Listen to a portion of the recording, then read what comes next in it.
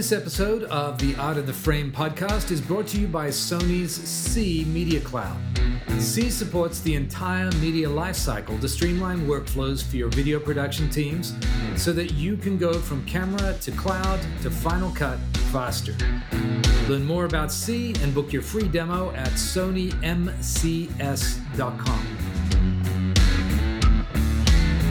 Welcome to Art of the Frame. On this episode, we interview Charlie Noble, the VFX supervisor of the most recent Bond outing, No Time to Die.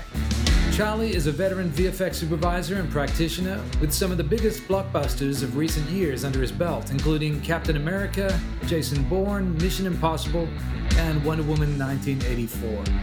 Charlie shares with us the attention to detail paid to the production process and the extremes they went to in capturing realism. Be warned, a few spoilers and a whole lot of eye-openers when you discover just how much was done in camera.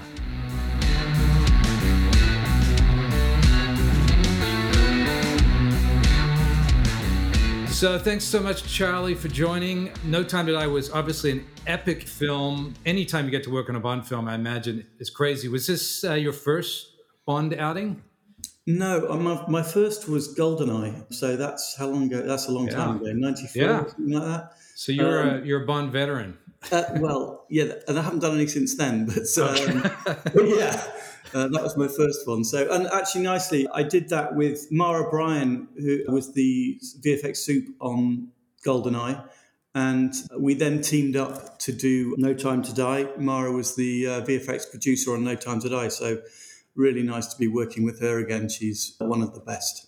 Very cool. It's amazing, but we always have this perception of Bond films as these massive adventures with explosions. And I remember going back and watching recently, like one of the older Sean Connery ones, and realizing there's like probably half an hour of storytelling with pretty much nothing blowing up. Obviously, as budgets have improved, the visual effects have improved. I don't know if you know how many VFX shots there were, but it's almost like how many weren't VFX shots, I would imagine. Yeah, we produced over an hour's worth, and I think that works out as pretty much more than every other shot. Involved us to some degree or other, whether it's painting out pod drivers on the roof of the DB5 all the way through to full CG shots of the trawler sinking or the island blowing up, So, yeah, quite a few shots, yeah. I mean, I think we were, going back to your first point, yeah, I mean, there are some pretty spectacular shots, but I think the filmmakers, rightly so, very conscious not to let, and we were very conscious not to let our work between special effects and visual effects overshadow the very emotional content of some of these sequences. You didn't really need to go too full on with this stuff. It's pretty full on anyway, but we're very conscious not to let it overshadow the narrative. And obviously this one was very, very heavy. I mean, all of these recent Bond films have had that kind of darker feel to them, but especially this one, obviously with the ending, which we're going to get into spoilers anyway, but that was a pretty heavy ending for a Bond film for sure. Absolutely, yeah. I mean, all the way through, you've got Bond traditionally over the course of the canon of the films gets into some pretty tight scrapes, but he always manages to get himself out. And you sort of understand that he's obviously clearly able to look after himself pretty well. But now we have him faced with not only having to look after himself, but also his young family, which adds a high degree of emotional charge to the action. And obviously then requires us to get involved as to how do we get his family into the heart of the action and well into harm's way. So one of the things that obviously Bond films are famous for is these globe-trotting, fabulous landscapes, exotic destinations. And obviously in the days of Connery and Roger Moore, these were the real thing. You went and were exclusively shooting in Italy or some remote Greek village. But a huge part of this film's location comes from digital environments, at least enhancing, if not creating some of those scenes. So I was gonna stop you just when you said that all the old Bond films went to these places and how amazing that was. Well, we did the same again. We went to all these real places, and yes, we did have to do a certain amount of modification to some of them. But no, we really did go to these places. Right. And we did build amazing sets on these locations in these far-flung places. Talk through the process there. How did you make the call on what was just going to be shot, what you needed to build, and then what was going to be done digitally? Yeah, I mean, the first thing that struck me when I joined the show was just the overarching desire to get as much as possible in camera. So, for the opening pre-titles, we really did go to a remote frozen lake in the middle of Norway, and Mark Tilsley, the production designer, built a real house set on this frozen lake that worked inside and out. So we shot on the inside of it, and then it was obviously there for when we were out shooting on the lake. And yeah, we traveled there for the first 2 weeks of pre-photography. It was before principal started, but we were shooting for 2 weeks out there. And then, after that, we went to Matera in Italy, and then on to Jamaica, and then obviously in and around London and various other places in between. So, we really did go there and build these great sets. The Norway sequence was amazing because we did go there. It was a frozen lake. We got there just as the season was slightly turning. So we had quite a narrow window in which to shoot our stuff before the ice started to get a little bit precarious. But we were out on that ice. We could drive cars around on it. And I think it was probably our first, before pre-COVID, it was our first experience of sort of social distancing. The last few days of the shoot, we were all out on the ice having a little production meeting, or a pre-shoot meeting, and then we heard this massive crack. So it was like, everyone 2 feet, 10 feet apart, spread out. Wow. No, it's fine. I think that sort of those sort of noises are pretty common on the thick ice, but it certainly put the willies up. We really went to that location. But Carrie had a very particular look in mind for the ice itself. He wanted a sort of a thick, what the Norwegians call it, steel ice, which is it's very clear ice. It's got sort of frozen bubbles in it. It's riven with deep cracks, but it's thick, clear ice. And to that end, we had an ice polishing machine out there trying to polish off the thick inch layer of crud that's on top of the ice, sort of crystalline white mush that's on top of it, to try and get down to the clear stuff. And it was reasonably successful for a short amount of time. But unfortunately, as the season was coming to an end on the ice, this big heavy machine actually sank into the shallows. Oh my God. We had to, so we ended up replacing, when the cast venture out onto that ice surface, we ended up replacing it completely. And Chris Corbold, the SFX supervisor, this was actually his 15th Bond that he was working on. He surrounded that lake with all his smoke trucks, some of them up to a mile away, to give us a really thick, lovely blanket of low-lying early morning mist, which, it was amazing. And when the conditions were right, that sat perfectly. But we were shooting there for over a course of a number of days and shooting throughout the day. So the sun's moving around, the wind suddenly picks up and all that lovely mist goes away. But we did end up with 3 or 4 shots, one hero shot really, that had exactly the right sun. It had the perfect SFX mist. And then Framestore then took that hero shot and then built a CG scene to match exactly that shot. And then all other shots were then compared against that, so that we could then balance the levels of mist from shot to shot. Got it.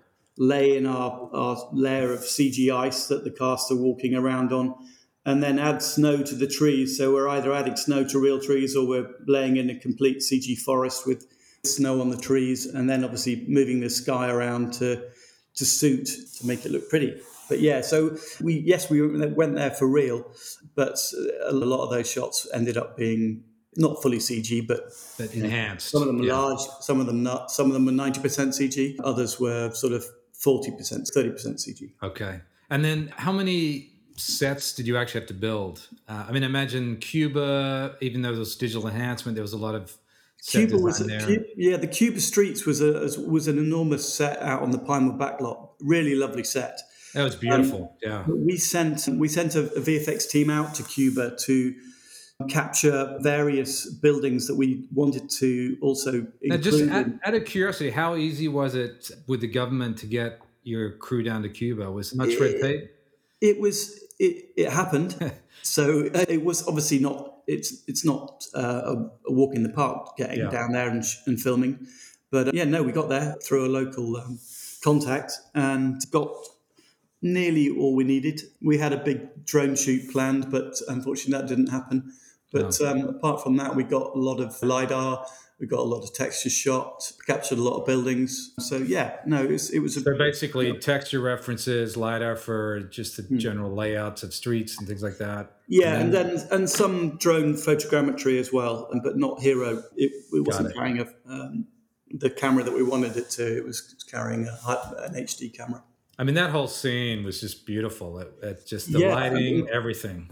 Yeah, no, definitely it was. And yes, we're extending the streets off in both directions, or three directions, and topping up sets from what was practically built. But no, it was an amazing set. So it's a good collaboration. The whole movie is a great collaboration between all departments, and every department took their craft to its absolute max, and then we're picking up to produce the final product. So from art department building amazing sets to the stunt team doing real pretty spectacular stunts. Say the bike jump in Matera was a real jump, practical jump. Wow. Obviously it was going up a ramp that had been constructed out of plywood and covered in sort of a sandpapery finish for the bike to get maximum traction as it went up the ramp. But then we're pasting over a bit of architecture that we designed to cover up the ramp. The approach to that jump had been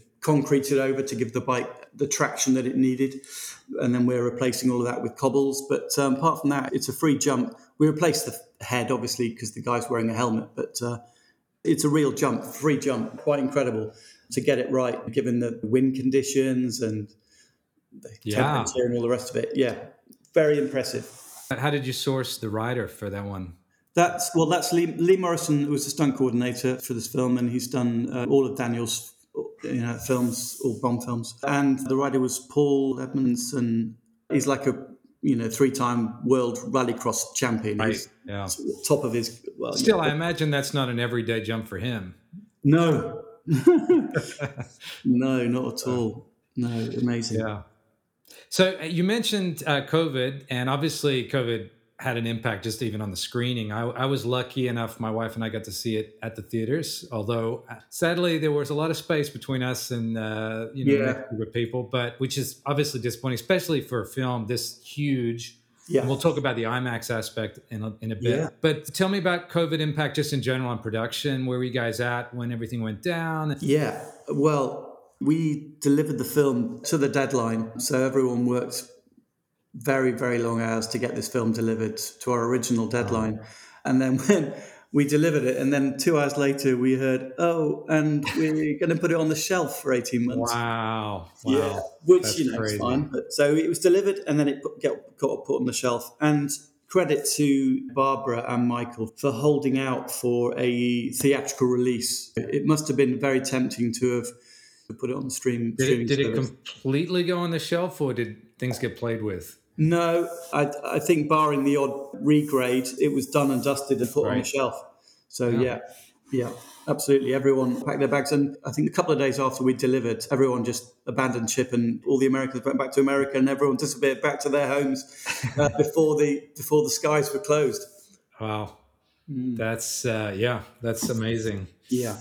It's definitely interesting times to be making a movie like that. So, well, yeah, I'm glad we missed the whole COVID thing for production because, for all of it really, because it was all handed in, and then it was the first lockdown. So we were doing everything in person, which is how obviously we're used to working. I'm getting used to working remotely now. There are some benefits obviously, and some not so benefits. Yeah. It all depends on how good your home espresso machine is, I think. Yeah, absolutely. Yeah. You tired of uploading content to multiple systems? Now you can work smarter, not harder, with Sony's C Media Cloud. Get blazing fast uploads, secure, reliable backup, seamless, simple sharing, and real-time collaboration in a single, easy-to-use cloud service. With C, the possibilities are virtually endless. C allows your team to securely and reliably share, organize, review, and collaborate on and deliver professional media files, all in a flash. You'll find C's powerful built-in collaboration tools and apps are designed specifically for media professionals to work more efficiently. And C's creative suite of apps and tools can empower broadcast and production teams to collaborate on videos in real time, all within a trusted workspace. Let Sony's C Media Cloud help transform how your content moves across the entire media cycle, from camera to post to Final Cut, faster. Learn more about C and book your free demo at sonymcs.com. Hey, so let's talk about the pre-title sequences, because obviously they're as famous as James Bond movies themselves. Yeah. What's the process of making one of those? Yeah, I mean, this pre-title sequence, I think, was a bit slight departure. The Norway sequence isn't your typical opening to a Bond film, but it's stunning, and it just really, obviously sets us up for what's going to happen. But those action sequences were really driven by Chris Corbould and Lee Morrison. Really choreographed the car chase, the bike stuff. Obviously, Carrie's asking for how do we get from here to here? Can we get our bike jump in somewhere? But in terms of choreographing it in that town, I think Chris and Lee must have been down there about 15 times, the streets of Matera. And credit to the Matera authorities for being so helpful, because I think a film production riding in such a tight little town, they really bent over backwards. And how many of those tight car turns and things like that happen on the actual streets there? It's all happening on the streets. Obviously, but we're obviously very conscious that this is, I think it's one of the second or maybe the oldest continually inhabited places on Earth. So you really don't want to take out like one of the brick walls. You really don't. Yeah. So Chris construction, every chance that I think we had a tight turn or any danger of the car, if it skidded out, hitting anything old, all of it's old.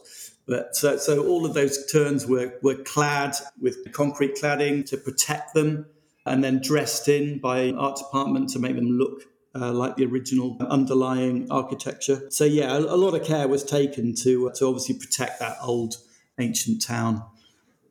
Especially around, I think, particularly Donut Square at the end of the sequence. That was all clad from, I think, about 4 foot down, 5 foot down, all the way around to protect it from all of Chris's bullet squibs that are going off, all the pyro charges that are going off around the square. So, to protect it also. Yeah, we're very mindful. That's a sort of a mantra for Bonds wherever they go, is to obviously leave it as you found it. And, Well, obviously, because they're typically are set in these locations with incredible history, and so definitely, that's what makes them so compelling.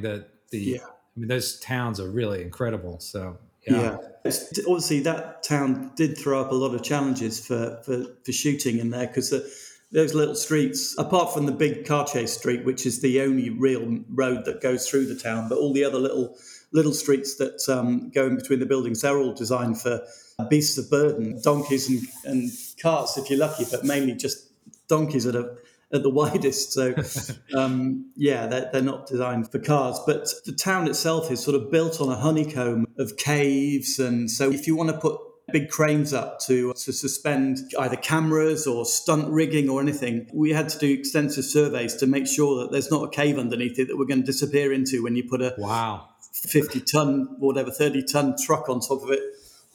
Wow, that's amazing. Those are the things you would never imagine would be production concerns, but absolutely, And getting the gear there, was that difficult? I mean, is it a fairly remote access location? Yeah, I mean, absolutely. Obviously, there's only one or two places where you can park all the trucks, so that we had to paint that out quite a few times. But getting the gear there involved a lot of walking and carrying stuff up and down lots of steps. So I think we definitely lost a few pounds on that shoot. Yeah, so that's a side benefit, right?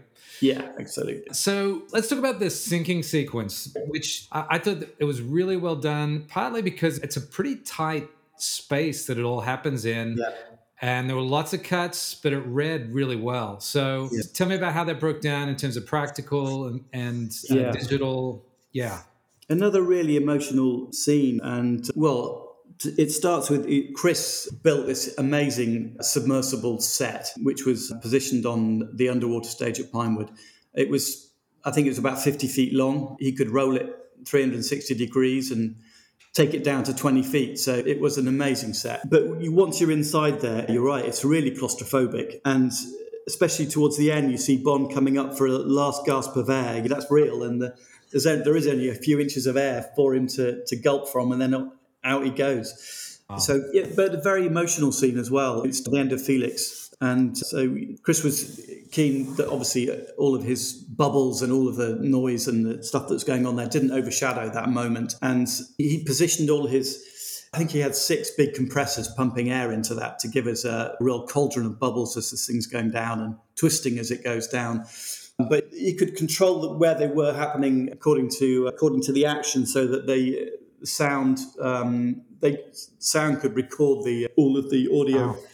It was to avoid any ADR stuff. Basically, I think Sound were very grateful to Chris for really planning that really well with them in mind. It was another that's pretty cool. And so, how many days did it take to shoot that that scene?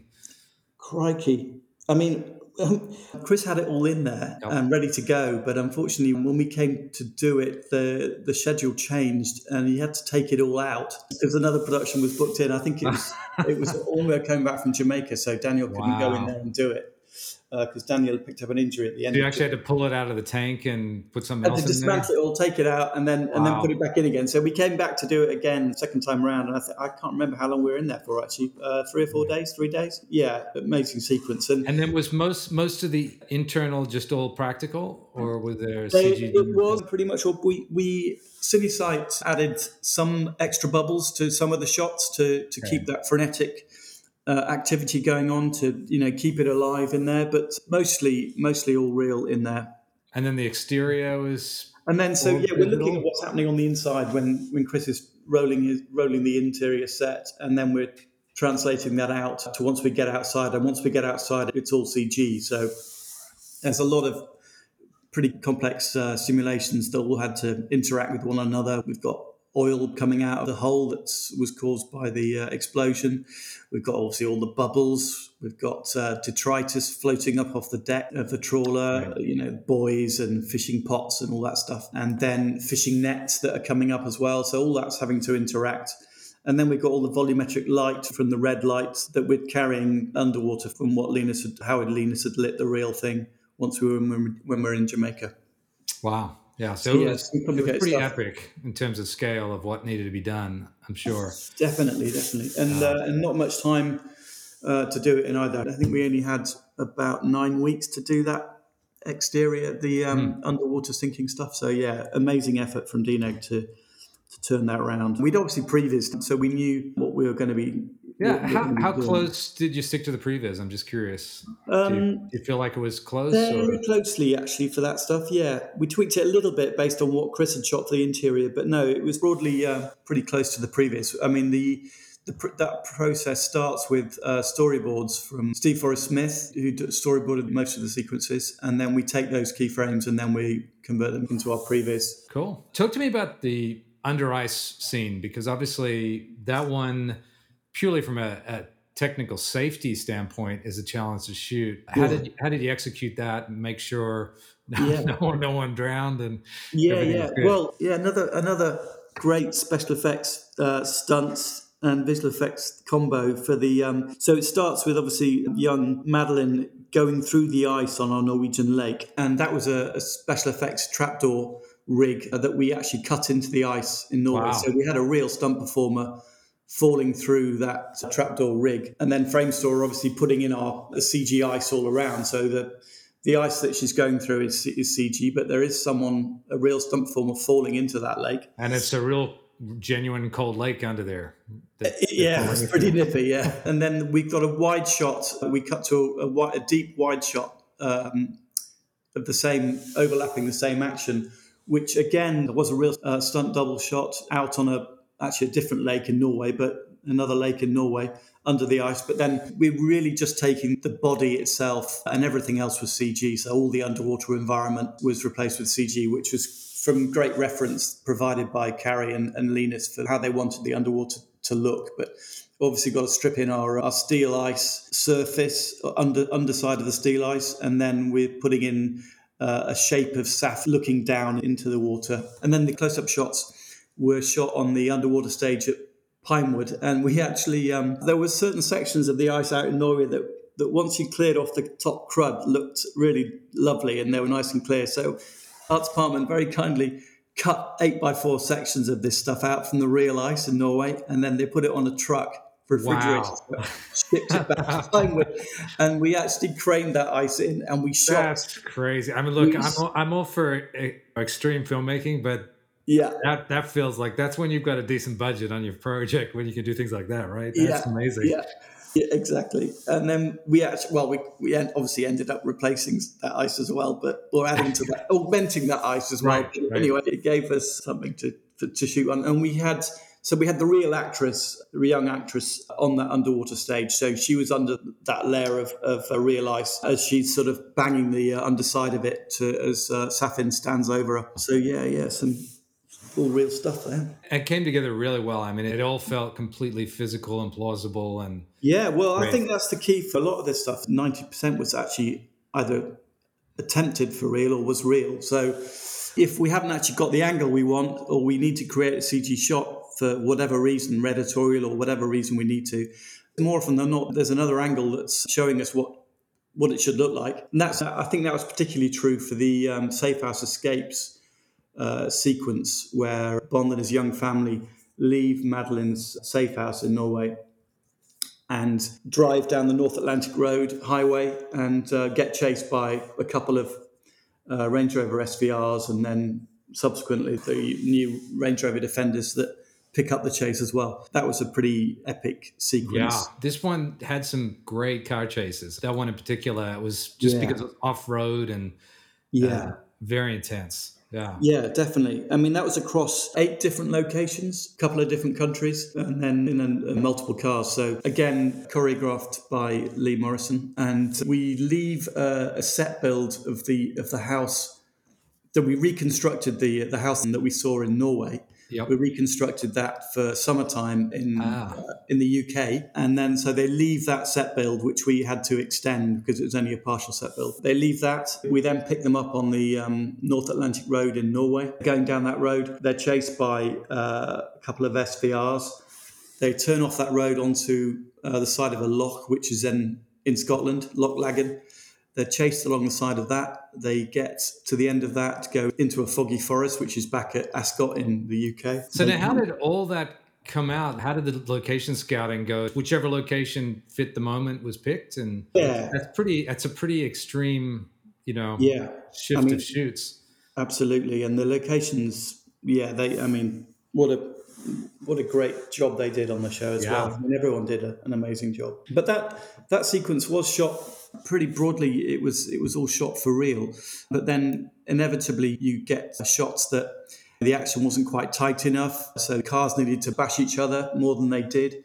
And so when we're driving along the loch, being chased by the 2 SVRs, a couple of shots where the cars needed to come together. We didn't quite do that when we shot it. So we'd switched to CG cars for those moments. So you're cutting between real cars, CG cars, which obviously it's challenging, but then you've got real things to match to. So there's no excuses for it not looking spot on. And Framestore did a lovely job with that whole sequence. It looks amazing. And then once we get onto the chase through the river, Lee had constructed a series of jumps and ramps along that river chase. So all of that terrain had to be replaced to get rid of these jumps and ramps. So you've got CG terrain. Some shots required all CG cars. So there's a shot where we need to see 2 defenders pincering in on the Land Cruiser as it goes along. So that was all CG. Other shots, one car might be CG, or you're looking outside from the inside of the car. The exterior, you need to see a car there, so we're having to put a CG car in. And the approach to that sequence was sort of threefold, really. You've got the real, for all the exterior, the wider exterior stuff, you've got the real cars doing it. And we're having to replace the terrain to paint out the tracks. And then if you get closer, we get the cast in the car, but then we've got a pod driver driving the car remotely from the roof. So we're having to paint that driver out. But at least you've got the real actors in the car being thrown around. And we've got all the action going on outside. And then once you get even closer inside the car, then we moved on to the stage for that stuff. And we'd recorded all of the car's motions for each location and each take with IMU devices, which then gave us the exact motions of the car. So all the Right. bumps and the jitters and everything. We then Huge. took that Yeah. data and we took the cars, took the engines out and mounted them on one of Chris Gobold's 6-axis gimbals back at when we got onto the stage. Wow. Used that data that we recorded from the locations to drive the gimbal so that the car was being thrown around exactly as per what had happened on the location. And then we surrounded the cars with a 270 ring of LED panels so that we were getting decent interactive lighting from if you're going through a bunch of trees or you need dappled light, moving shadows. We're getting that from the LED panels. Obviously, when you get into the sunlit stuff, we need to augment that we augmented it with a 5K power. But Right. yeah, for the most part, yeah, we're trying to recreate reality. So basically you had like those LED lights running on a DMX setup that would just... It was for each location, for each run, we had a 9-camera array vehicle that ran the run as soon as we'd done a take, and we were happy with a take for the real picture cars. We'd then run our array vehicle, which was an all-terrain vehicle with 9 cameras, and it ran the same course. So then we took that footage, and that was played back on the LED screens. Got it. Yeah. So, and curious, we'll talk about this in a moment, but you were shooting film, yeah. Right? So how did you have any issues with the LED panels? And all the driving plate material was shot on red Monstros. Okay. Yeah, so no issues really with that. Yeah. Cool. So obviously we know all about big explosions and CG airplanes and cars and things. But one of the things I loved, looking at the DNEG breakdown reel, was they had a shot of Ana de Armas kung fu fighting in Cuba. And there was a bunch of Frankensteining, just making sure that those deadly high heels connected in the right places. Yeah. So given that there was a lot of physicality, I mean, I really felt for Bond going up those stairs, man. I just couldn't wait for him to get to the end of that staircase, because they just kept coming. It was awesome. But so how much of that went on, like where there was just tweaking of some of the combat scenes and stuff? I mean, Anna did a lot of her own work and did obviously, she did really well in that sequence. Yeah. But obviously you can't be doing high kicks, 6-inch stilettos. Yeah, take someone's eye out. So yeah, she was wearing built up trainers, so that they were sort of the same profile as a pair of stilettos. So she was still, her feet were at the right angle. But yeah, whenever we saw those, we were having to replace them with CG stilettos and making the kicks connect to face. We were sometimes extending legs or bringing heads closer to her feet so that we were connecting them better. Yeah, did a really good job there. 1 or 2 of the kicks were her stunt double, so we were doing face replacements. Yeah. But she got pretty physical, I imagine. Yeah, no, definitely. Yeah, did a really great job. Yeah. Cool. So tell me a little bit about working with film, because I mean, I've got to say it's been years since I've actually done any visual effects on film. I can't imagine they're making 1 million film scanners these days. Is it still a bit of an awkward process, just getting the transfers, getting everything, color consistency, those kinds of things? I was sort of slightly removed from that process. Okay. I mean, obviously waiting for IMAX scan. There's obviously not that many IMAX scanners. So yeah, right. Getting hold of the IMAX scans there was a little bit of a lead time there, but they went as fast as they could and they were, very good. So yeah, you do have to wait a bit longer to get hold of the scans for sure. But that's kind of part of the appeal of working on film, right? It's just it's kind of like unwrapping the thing later and getting what you get. And it sort of instills a certain discipline as well, especially when you're shooting. You're not, sometimes if you're shooting on a digital production, I've seen people just leave the camera rolling and you just keep it going and you're going, well, you're going to cut now. It's burning through, well, you're only burning pixels, whereas film, you wouldn't do that obviously with an IMAX camera. So let's talk about the IMAX. A lot of work goes into producing content that a fraction of the audience is ostensibly going to see. But it sounds like you guys actually worked hard to make that IMAX experience like Yeah. solid and unique. Tell me a little bit about that. Absolutely. I mean, I think a massive credit goes to Linus and to Kerry for sticking with that IMAX content. The whole pre-title sequence was IMAX, and a large part of Cuba was IMAX as well. The Cuba Streets was IMAX. So I think it was probably over half an hour's worth of IMAX. Wow. Yeah, so a big chunk. And yeah, obviously for visual effects wise, it does come with its own challenges for sure. You've got a lot of real estate there on the negative. The frames are, the area is a lot bigger, squarer than your average. And sometimes frames can wobble slightly in strange places, but it does look stunning. And I think when you see it on the big screen, it certainly shows. I was so happy to see that when I went to see the film. It just looks stunning. Wow. Yeah. So tell me about the vendors involved. Who did what, and where's the credit due?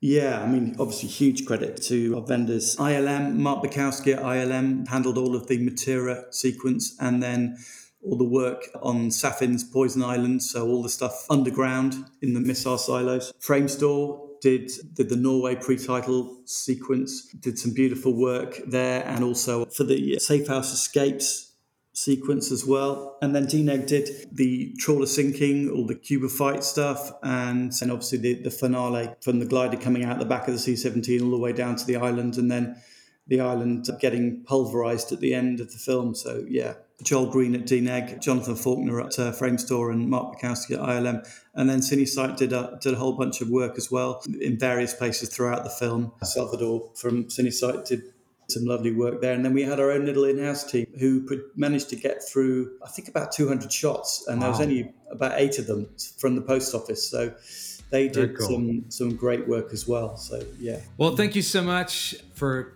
hanging out with me. And it's just been great just hearing what was involved. And quite frankly, just the scale and the detail. I'm still not getting over that ice being shipped back. That's pretty incredible. So can you tell us what you're working on now? I'm working on a Netflix show called Havoc in post-production. So I'm just helping out in post. Okay. When's that due? I actually don't know, I'm afraid. Okay. Yeah. All right. Well, we'll keep an eye out for it anyway. Yeah, great. Awesome. Well, thank you, Charlie, and look forward to hearing more from you. Thanks a lot. Yeah, nice to talk to you. Cheers.